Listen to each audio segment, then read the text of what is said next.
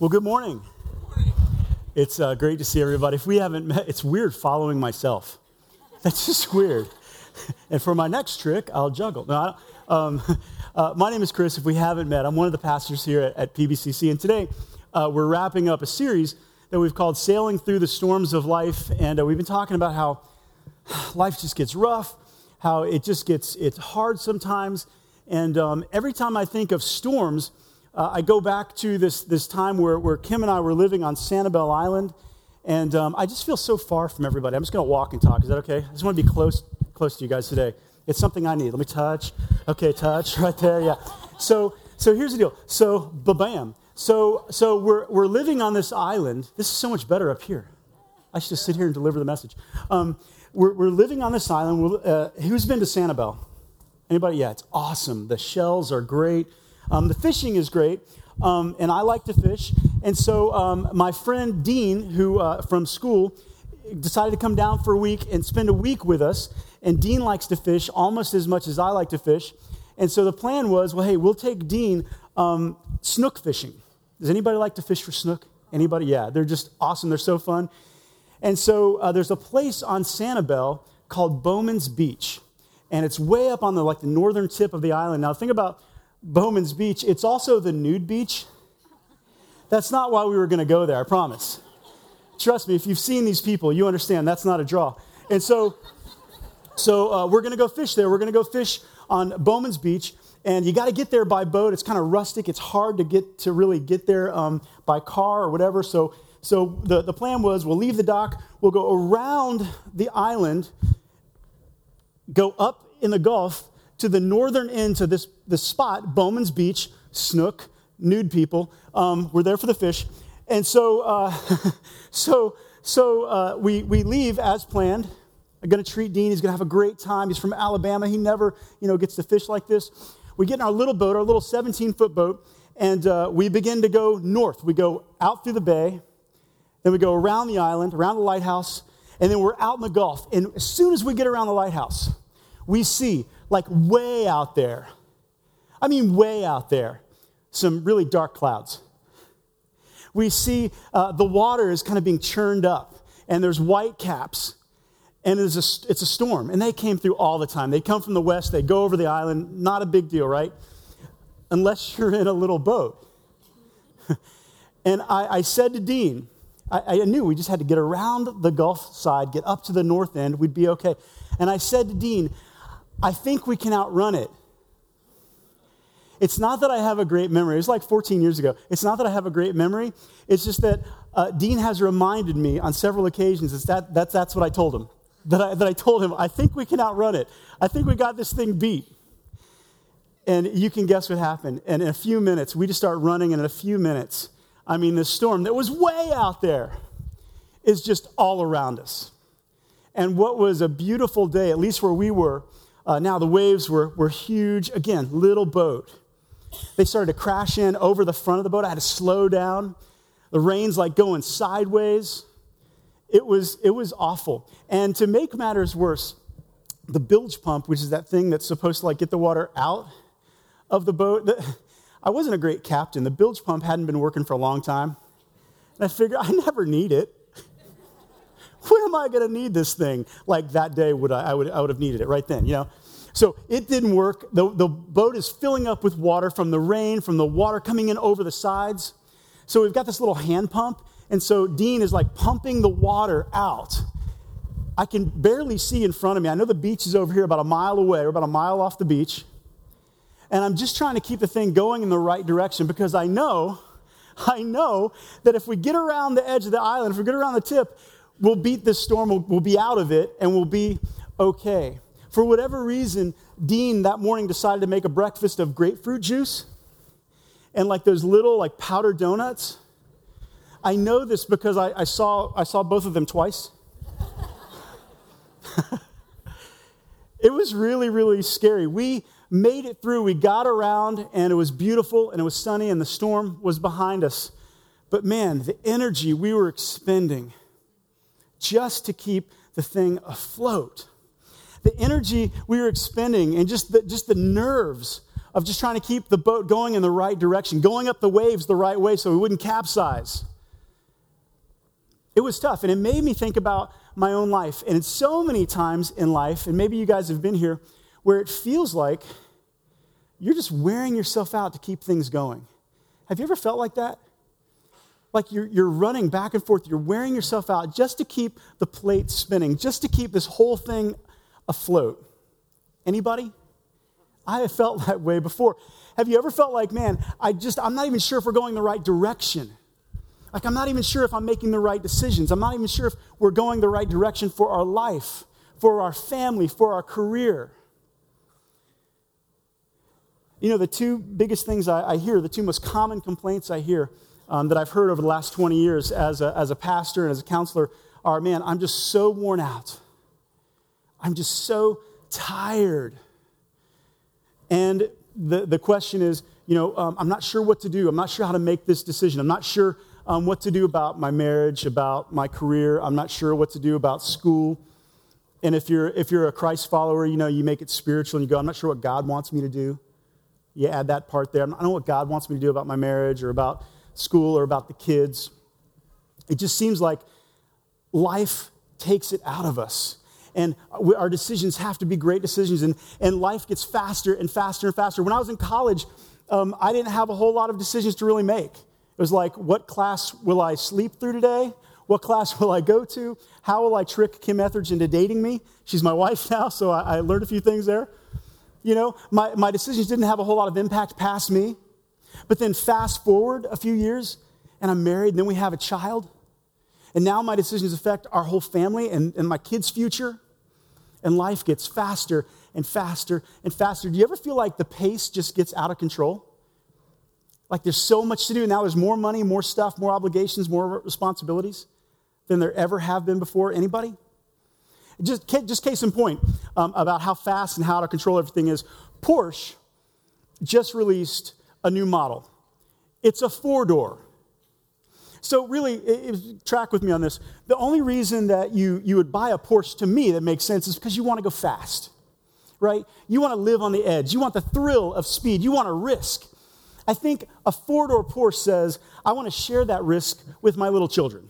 I think that's what it says. I think that's the message in a 4-door Porsche. Life spins out of control. We get going faster and faster. Some of us, this is the way we read the 23rd Psalm.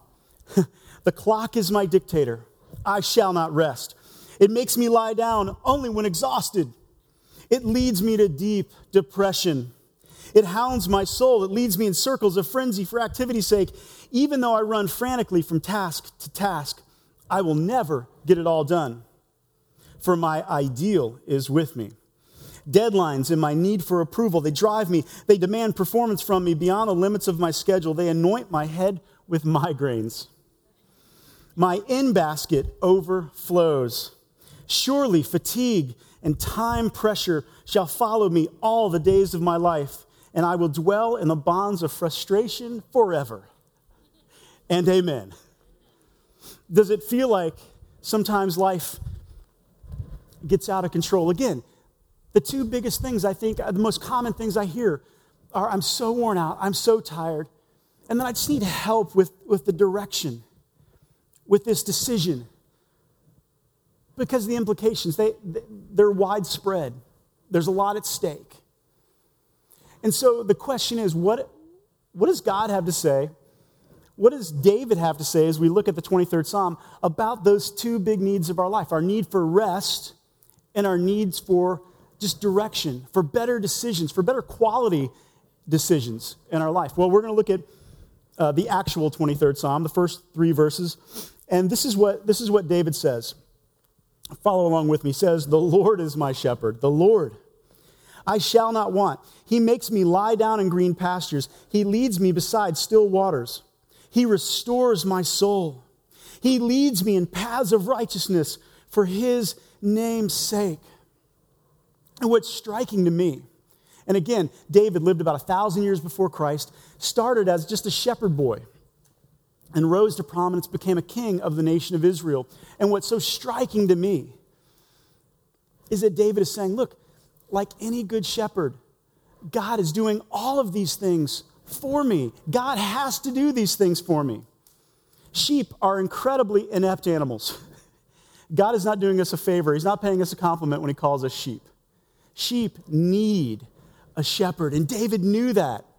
He says, God, you're the one who's my shepherd. The reason I don't want is because of you.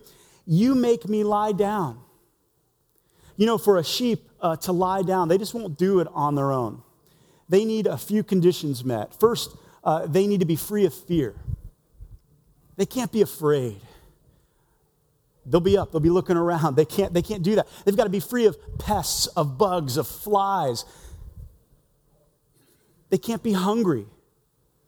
And David says, you know what? For my sheep to lie down, like, I've got to take care of them.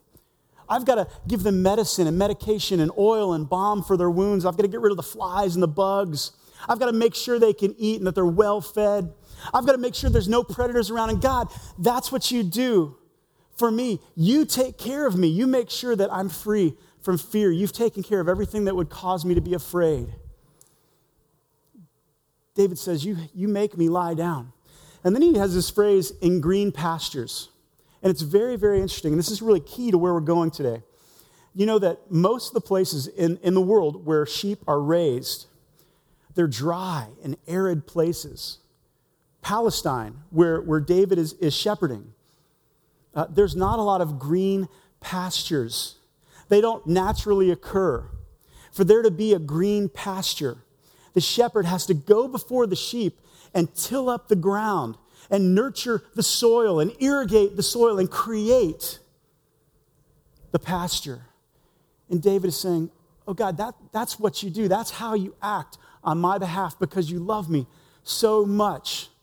You've prepared a place for me. He says, you lead me beside still water, quiet water. Sheep are afraid to drink from rushing water. Again, not the brightest animals. You know, it scares them. And so the shepherd would dam off a section of water if there was running water. So it would get calm and still. And then the sheep would come and drink deeply and be nourished. And David says, God, that's really who you are. That's your heart. That's your character. At your core, you are a shepherd who has provided for me. And so when you and I look, here we are in the 21st century, and we look at, okay, man, how can I find some rest? How can I find some direction? I think this is the message. I think this is what David would say to us this morning. He would say that God himself provides rest for us. He provides rest when you're weary and direction when you're lost. If you feel worn out this morning, you're in good company. Because David says, hey, God is like a shepherd who wants to give you rest. In fact, he's already gone ahead of you. He's already gone in front of you and prepared a place where you can lie down and rest. If you need direction, if you need to amp up your decisions today, you've got a decision to make, no worries. Because God has gone ahead of you. God has provided for you already a source of wisdom and to help you make that decision. So here's where we're going to land today. How can we experience God's rest and leadership? If God has gone before us, as David says, that's what he does. He makes those pastures. He makes us lie down. He leads us. Then how can we experience? First, we need to let God refresh. I need to let God refresh and restore me by enjoying the gift of a day off each week. In the Bible, this is called a Sabbath. You see, David said, God, you create these green pastures. You make me lie down in green pastures. God has gone before us and provided something called a Sabbath, a day off. God has given us control over our calendar. That's his gift to us. Look at what he said in the Old Testament book of Exodus. He's talking to the nation of Israel, and he says, you've got 6 days each week for your ordinary work. By the way, to the Jews hearing this, ordinary work was not just what you did to earn income and provide for your family and all that stuff. It was like taking care of your house, doing your chores, taking care of your fields, taking care of your livestock. You've all got livestock. You know what it takes. All that stuff, all work. He says, you got 6 days. But, he goes on, but the seventh day must be a Sabbath day of, what's it say? Complete rest. A holy day dedicated to the Lord. You see, God as the good shepherd has gone before you and he's gone before me and he says, look, this is the way it works. The rhythm of life is 6 in 1, right? God creates everything in 6 days. The seventh day takes a rest, not because he needs it, but to show us there's a rhythm to life. 6 days on, 1 day off. That verse in Exodus goes on and he says, if anybody violates it, they should be put to death. Like, I would love somebody to walk in my room and threaten me to take a nap. You know what I mean? Like you take a nap or else, right? Part of the, you know you're an adult if you're tired. That's one of the hallmarks of being an adult. You're just tired, right? God has gone before us, given us control over our calendar, said, hey, look, this is the rhythm of life. 6 days on, 1 day off. It's a gift. It's a gift. Now, my life, and I know your life is this way too, it's incredibly busy. It's incredibly full. I spend my days, my two time consumers here are loving and leading and serving my family, Kim and the kids, and then loving and leading and serving and trying to counsel and help and be a shepherd to you guys. That's like my life, and I wouldn't trade it. That fills up my days. There's a pastor in Seattle named Mark Driscoll, and he says this. He says, pastoring and having a family is so busy, it's so time-consuming, that if you ever have a pastor who's really good at golf, you should fire them immediately. Because that takes a long time to get good at golf, and if you're good at golf, you are not being good at home or good at the church. And this is what I would tell you about me. If the only reason you would invite me to go play golf is if you want to hear a pastor cuss. That's really it. Because I stink at golf. My time is taken up. But let me tell you what I've done. I don't have it all figured out. But probably about a decade ago, I took this verse seriously and I said, okay, man, life is getting too much. It's getting too fast. It's getting too hectic. I want to show up well at home. I want to show up well at work. We're going to start taking advantage of that day. God gives us control of our calendar. He says, here's 1 day. Take it. And every week, man, Monday hits, I might have a full schedule of counseling, a bunch of meetings. I hate meetings, especially if they're like budget meetings. Some of you like those kinds of meetings. And I look at the week and I go, man, this is going to be it's going to be a really full week. But I know that Saturday is coming. Saturday is the day that we take off at my house. And I know that's coming, and it revives me and it encourages me because I know it's there. It's like an oasis. God says, hey, the rhythm of life, 6 in 1. 6 days on, take 1 day off. And when we take advantage of that, it's like we're choosing to rest. We open ourselves up to God's restoration, to God, the good shepherd himself, his restoration in our lives. When we take a day and we do two things really, primarily. First, I rest my body. I don't do chores on my day off. Some of you have this day and you call it your day off. But if I were to follow you around, it's anything but a day off. Like you're cleaning the cars, you're cleaning the house, you're running the kids back and forth to like 10 activities. There's no way that's a day off. You need a day off from your day off. My wife grew up in a church in the South, in the Bible Belt, and so they made a big deal about Sunday being the day, like you should take off. But church would run you ragged. There were like 15 events on Sunday. You were always at church. Like, how is that a day off? That's ridiculous. It's a day I rest my body, but secondly, I rest my mind.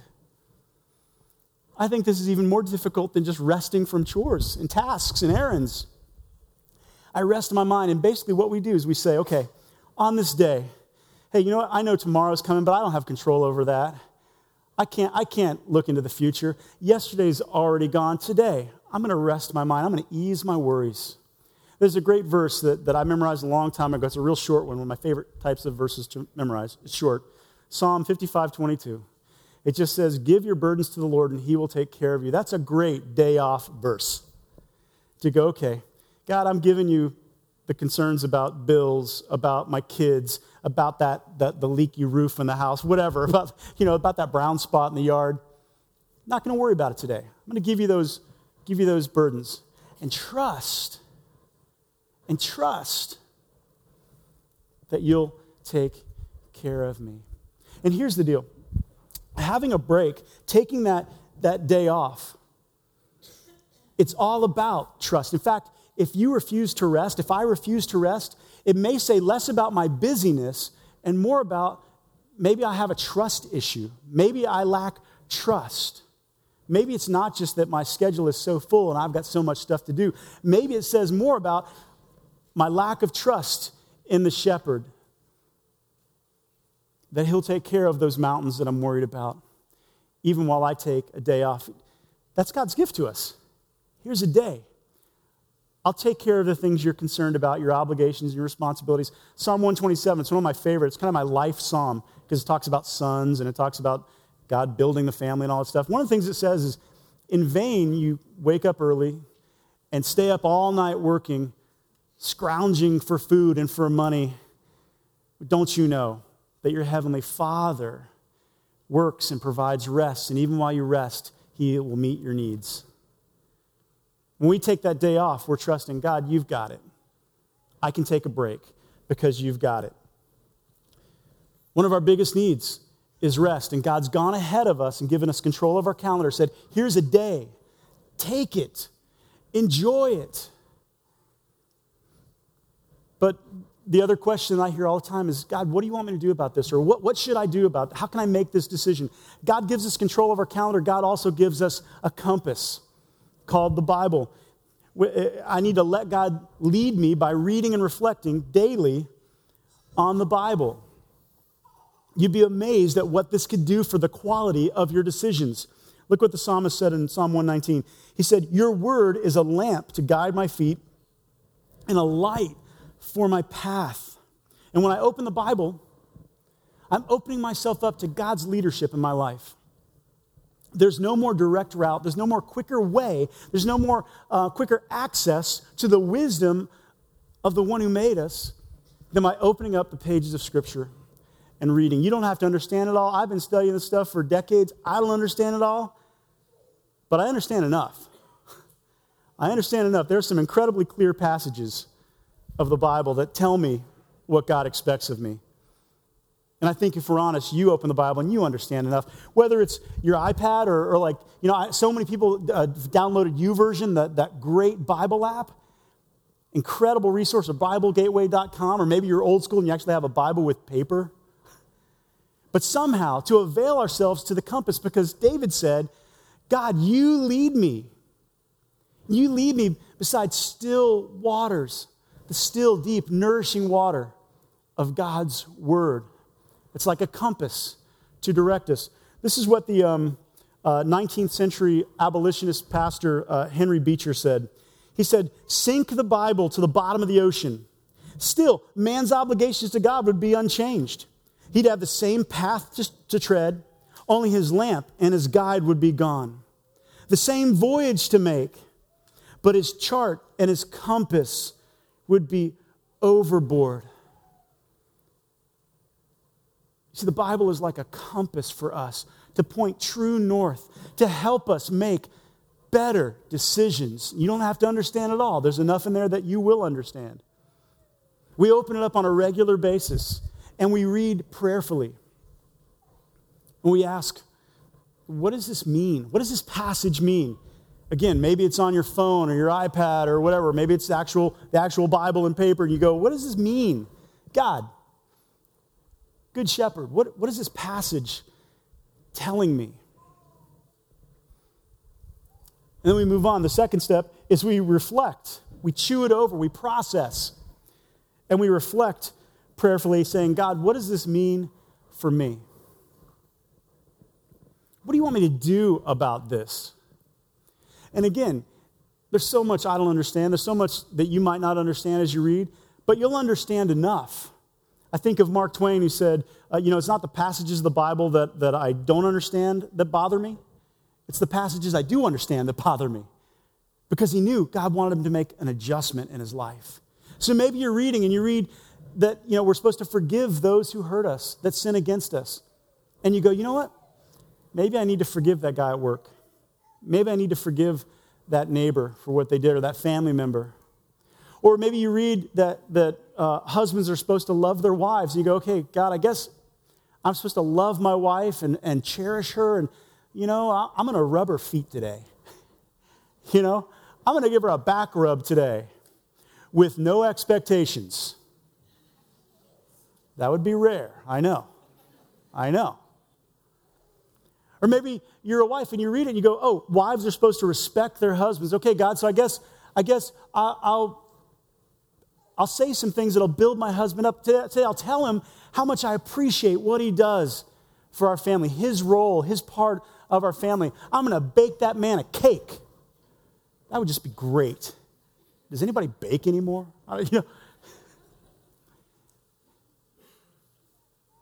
You read and you go, how can I apply this into my life today? And before you know it, the quality of your decisions about how you go through your everyday life just get better. They just get amped up. And all of a sudden, you and I are enjoying the leadership of the Good Shepherd. David said, you lead me. You lead me in paths of righteousness. You know what that means? That means you lead me in right decisions. You help me to make right, wise decisions for your name's sake. In other words, you get positive press, God, because of how well I'm living. And I got to tell you guys, I got to tell you, I was praying so much for today's service because I realized so many people over the last 2 decades that I spend time with, and their lives are in a mess. And I'm not saying my life is perfect. I've gone through and I've made plenty of bad choices. But so many of the people that I've met in their life is just a train wreck. When I ask them, I'm not kidding, 2 simple questions. Well, what physically and like kind of mentally are you getting a break each week? Are you taking a day off? Is there a pause in your schedule? Like, when do you slow down? When do you stand back? Oh, no, I just can't, because of the kids. Well, I can't because of work, and I've got this, and they list off their reasons and their rationale. It all makes sense to them. But that gift of a day is missing, and they're violating the rhythm of life. 6 and 1, 6 and 1, 6 days on, 1 day off, circle the wagons, take a breath, pull back. And then I say, well, tell me about your time with God. If they're Christians, I'll say, what's that like? Are you reading the Bible every day? Are you praying? Are you talking to God? Are you wondering how you can apply what the Bible says? The parts you understand, are you doing that? Well, I try, but, I've got this. And I got to, and I'm kind of hit or miss. It's always the same. There's this glaring absence of taking advantage of the compass that God has given us and of controlling our own calendar. It always ends up in the same place. The other day, all this rain we've had, I went to Publix and I got out of the car. I couldn't find a parking place close, so I got out of the car, long walk in, I'm soaked. And of course, Publix is a grocery store. I'm freezing once I get in there. I got all my groceries. I go all the way back on the parking lot, soaked even more so. I get to the car, I open it up, and in the back seat, there's an umbrella.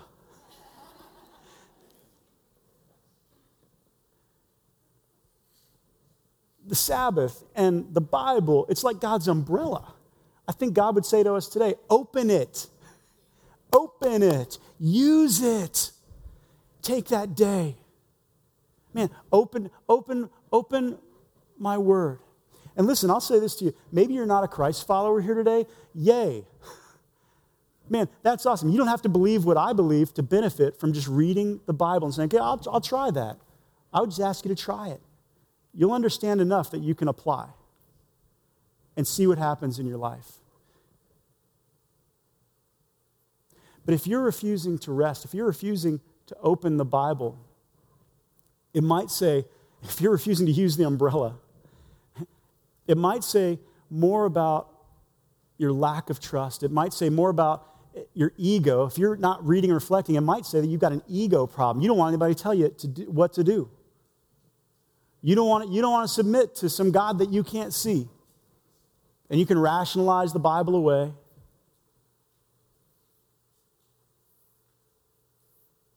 But it might be a trust issue. It might be an ego issue. And this is what I would say. This is so good. I wish I would have put it in your notes, but I didn't. So you might want to write it down. Rest. The rest that God wants to give you direction, the direction God wants to give you and He wants to give me, only come out of an attitude of trust and submission. Man, that's good. I wish I would have written that down. Rest. God's rest. The rest that the Good Shepherd has for you. And direction. Man, it only comes out of an attitude of trust and submission. You see, the sheep learn very quickly that they can trust the shepherd. And out of that trust, they experience His provision. And they learn very quickly to recognize His voice and to follow and go wherever He goes. And they submit to His leadership. You see, two of our biggest needs for rest when we're weary and direction when we're lost, God has already answered for us. He gave us control of our calendar. Take a day, 6 in 1, take a day. He gave us a compass. Man, open the Bible. Just read a portion. What's it saying? What's it saying for me? And act on it. And we'll experience His rest. We'll experience His direction. Let's read our passage today together as we close. 23rd Psalm, let's read this together. The Lord is my shepherd, I shall not want. He makes me lie down in green pastures. He leads me beside still waters.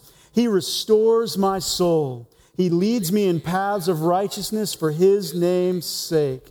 Let's pray. Father, may it be so for us this morning. May it be so for us that we would capitalize, that we would open the umbrella and experience Your rest for our minds, for our bodies one day a week. That we would open up and use the compass You've given us through Your word, the Bible. For those of us, you've never met the shepherd. You haven't come to that place of putting your faith in Christ. Let me just invite you to do that. I did it when I was 20. Changed everything. Total game changer for me. Maybe this is your day to make the same choice. You could say something like this: Jesus, forgive me for where I've gone wrong. Forgive me for the choices that I've made that have hurt people, that have hurt myself. From this moment on, I don't understand it all, but I'll just put my trust in You, just to follow me You a step at a time, Just lead me from this day forward. And God, for the rest of us, for just my friends, help us. Help us. Help us to take advantage of the rest You give and the compass that You lead us by. I thank You for what You're going to do. In Jesus' name, amen.